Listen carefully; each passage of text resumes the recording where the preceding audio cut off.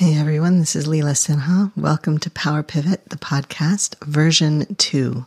This is where we talk about business, leadership, ethics, community, and the way it all fits together. I'm glad you're here. Hey everyone. Can I tell you something? Use the tools. Use the tools. Use them all the way. When I was a little kid, actually growing all the way up, we didn't have a dishwasher. I mean, we had one. We were in a suburban house in southwestern Connecticut, and it was in the kitchen, but it did not work. And it had not worked for my entire lifetime, as far as I know. I assume that one day it quit and my parents decided that something else, like probably making sure the roof didn't leak or the bathroom pipes didn't leak or something else didn't leak, was more important than having a dishwasher, and they were right. So I grew up with hand-washed dishes. Somebody was always hand-washing dishes, and when we got old enough, we developed a routine, a rule, a something, so that each of us hand-washed our dishes when we were done with them mostly. And that kept the dishes down to a dull roar, which was good. At my last house share, we had a dishwasher, and it was in California. And what that meant was that we were a little more cautious about water usage than people in a lot of other parts of the country, because California has been so abjectly and so recently so deep in drought, which is a kind of water debt that hangs over your head and you can't fix it individually, but you can feel like you're doing a little something if you take fewer showers and run fewer dishwasher loads. And so we did, because my last housemate did. And so she was an expert in jigsaw packing the dishwasher, and generally everything came out clean, so that worked out all right. And then in my next place, there was no dishwasher, and the kitchen was a tiny remnant of a kitchen. It seems like maybe it was not designed for an entire robust set of cooking tasks, that instead probably originally the person who lived there had eaten half their meals on campus and half their meals at home, lightweight, small ones. So the fridge was smaller, the original fridge. And there were plenty of cabinets, but the stove that I had was clearly bigger than the stove that had originally been meant for the space. And it was a shoehorn kitchen, and that was okay. That was okay, and it makes sense in a 1910s, updated in the 1920s apartment building a few blocks from the University of California at Berkeley. But in December, as you know, we moved from there to Portland.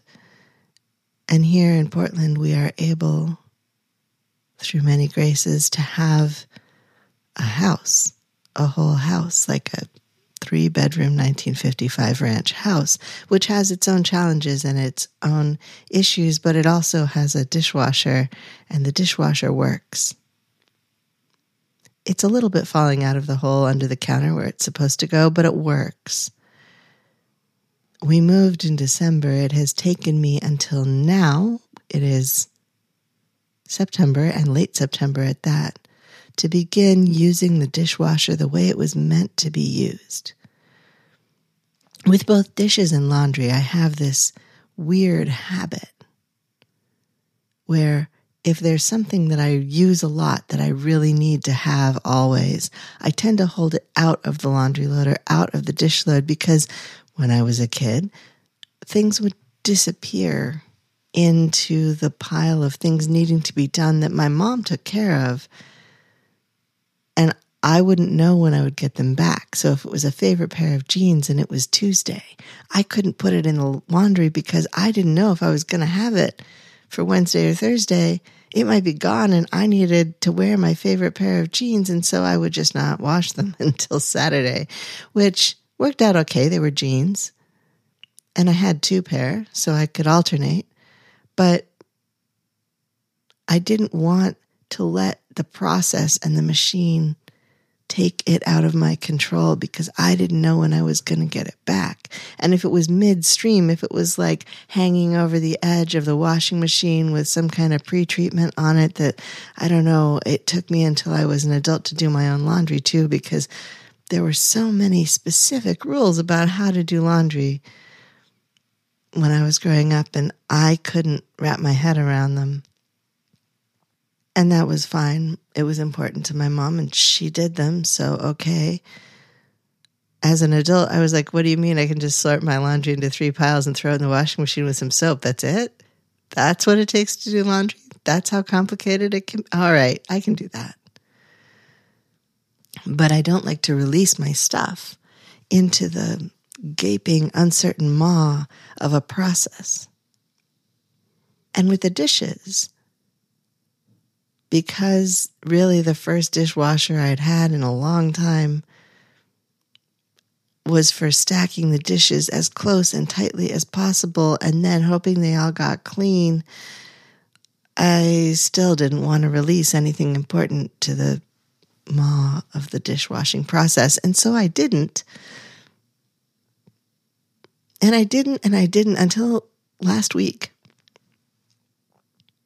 At which point I was completely overwhelmed with piles of dishes. We had both had a bad day on the same day, and so the emptying hadn't happened, so the backup had gotten bad. You know how it gets.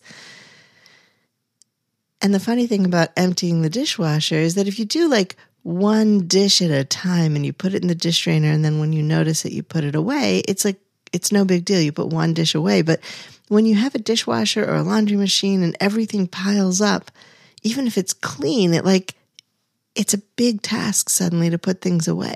In our house, we often only put half of it away at a time. One of us will do what we can, and then when we start to hit the inside the skin, itchy rebellion response point, we stop and we tell the other person, hey, listen, the dishwasher is emptied except for the silverware. The dishwasher on the bottom is emptied, but the top is still clean. Or we manage to get it done. We often take turns. It's a task neither of us particularly likes.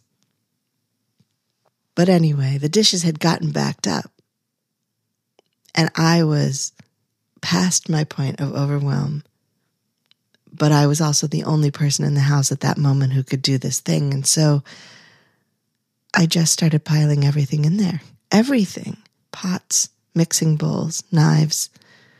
I have a few knives that I wash by hand, but mostly my knives aren't worth preserving in any kind of robust way. They're not delicate, orchid chef knives. They're just knives. So everything went in. Everything. Yes, the mixing bowl took up a third of the bottom shelf. I didn't care. It all went in there. And part of this also is because our sink doesn't happen to be quite the right size, and there are other things going on the counter, and so hand washing dishes has actually become well nigh impossible. Logistics are logistics, and every space is different. And in this house, this 1950s house, designed, I think, to have a dishwasher. I don't think it's new, although the kitchen was redone probably in the 80s. I just piled it all in there and ran it, and it didn't fit everything that was waiting to go in, and that was okay. I took it out, and I piled a whole bunch of new stuff in there. And you know what? When it's not as densely packed as possible, it's less of a task to empty. When you let the mixing bowls and the pots and pans go in there too, not the cast iron, but the stainless steel, it's easy. You put it in there, you pull it out, and half the bottom is empty when you take out one pot and one mixing bowl. And you can just run it again. Now, I know dishwashers have existed for some time now, and perhaps I should have worked this out sooner, but I didn't. The only person that I know who routinely does that is the partner I don't live with. She routinely runs her dishwasher every single night with whatever's in the kitchen. Lots of stuff, not lots of stuff, no big deal. It just goes in there and washes overnight. And when she wakes up, she has clean dishes every day. I've been trying to get myself more on her schedule because it makes sense. Instead of waiting 2 days, 3 days to have enough dishes, and really only not having enough dishes because I'm not willing to put everything in there. I'm not willing to use the tool to its full extent. I'm only willing to use it halfway. Everything gets harder. Trying to use the dishwasher halfway makes things worse, but making the dishwasher do its job entirely makes things better. Okay, maybe making things worse is an exaggeration, but using the tool, committing to the tool, devoting to the tools, it makes a difference. Devoting to the tool makes a difference. And that is not just true in my kitchen or in anyone's kitchen. It's not just the kitchen. It's everywhere. So many of us grew up being told that we couldn't do things a certain way, that we weren't allowed to do things a certain way, that this or that was wrong.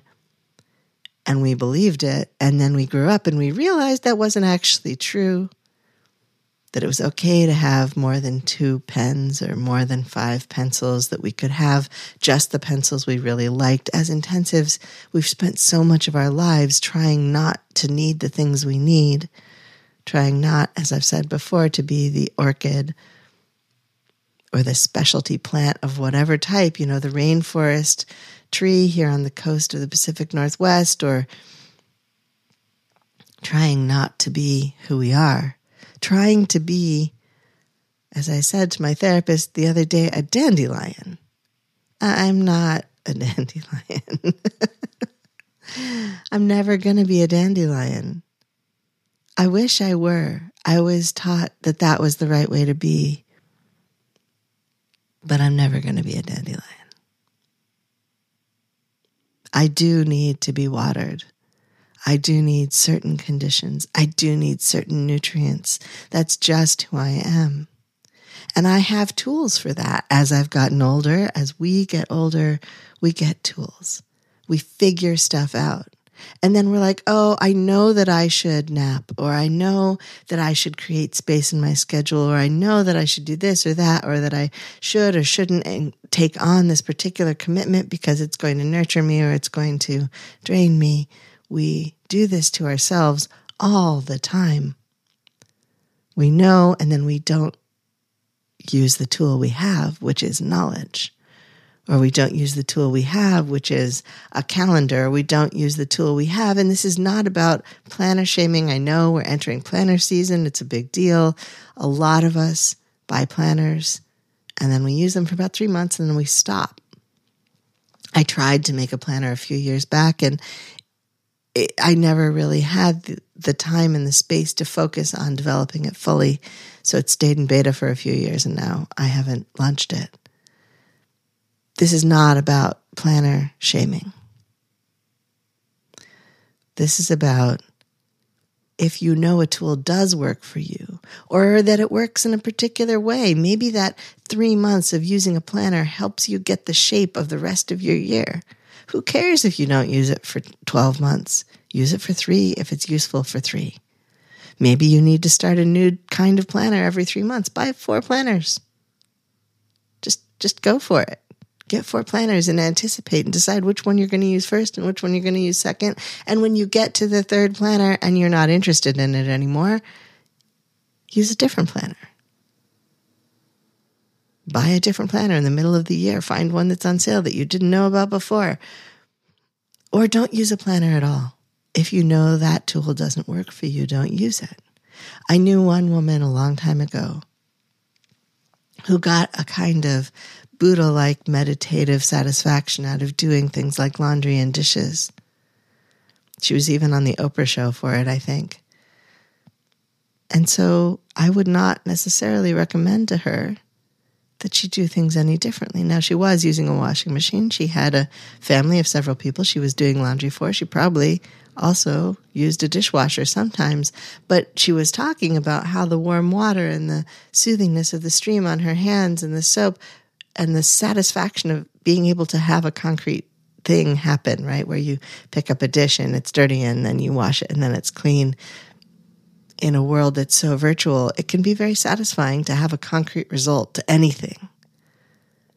I mean, if you're that person, maybe you don't need to use all the tools everyone else is using. Maybe your tools are a blank notebook and a fountain pen, or a blank notebook and a pencil, or a blank notebook and specifically a Blackwing pencil. Maybe your tools are words. Maybe your tools are videos. Maybe your tools are only words and not video. Maybe your tool is writing. Maybe your tool is specifically journaling. Maybe you communicate better by text message. Use your tools. Use them all the way and use them in the way that works for you. For me, I'm going to be putting every single dish I can into the dishwasher and running it every day. Thanks for tuning in. I'll talk to you soon. This has been Power Pivot, the podcast. I'm your host, Leela Sinha. Thank you for listening. I offer gratitude for the earth and sky and the support and care of many who cross my path. Our post-production assistance is provided by William Jameson, and you can find him at jamesonav.net. You can find more of me and my work, including leadership consulting and keynotes, at intensivesinstitute.com.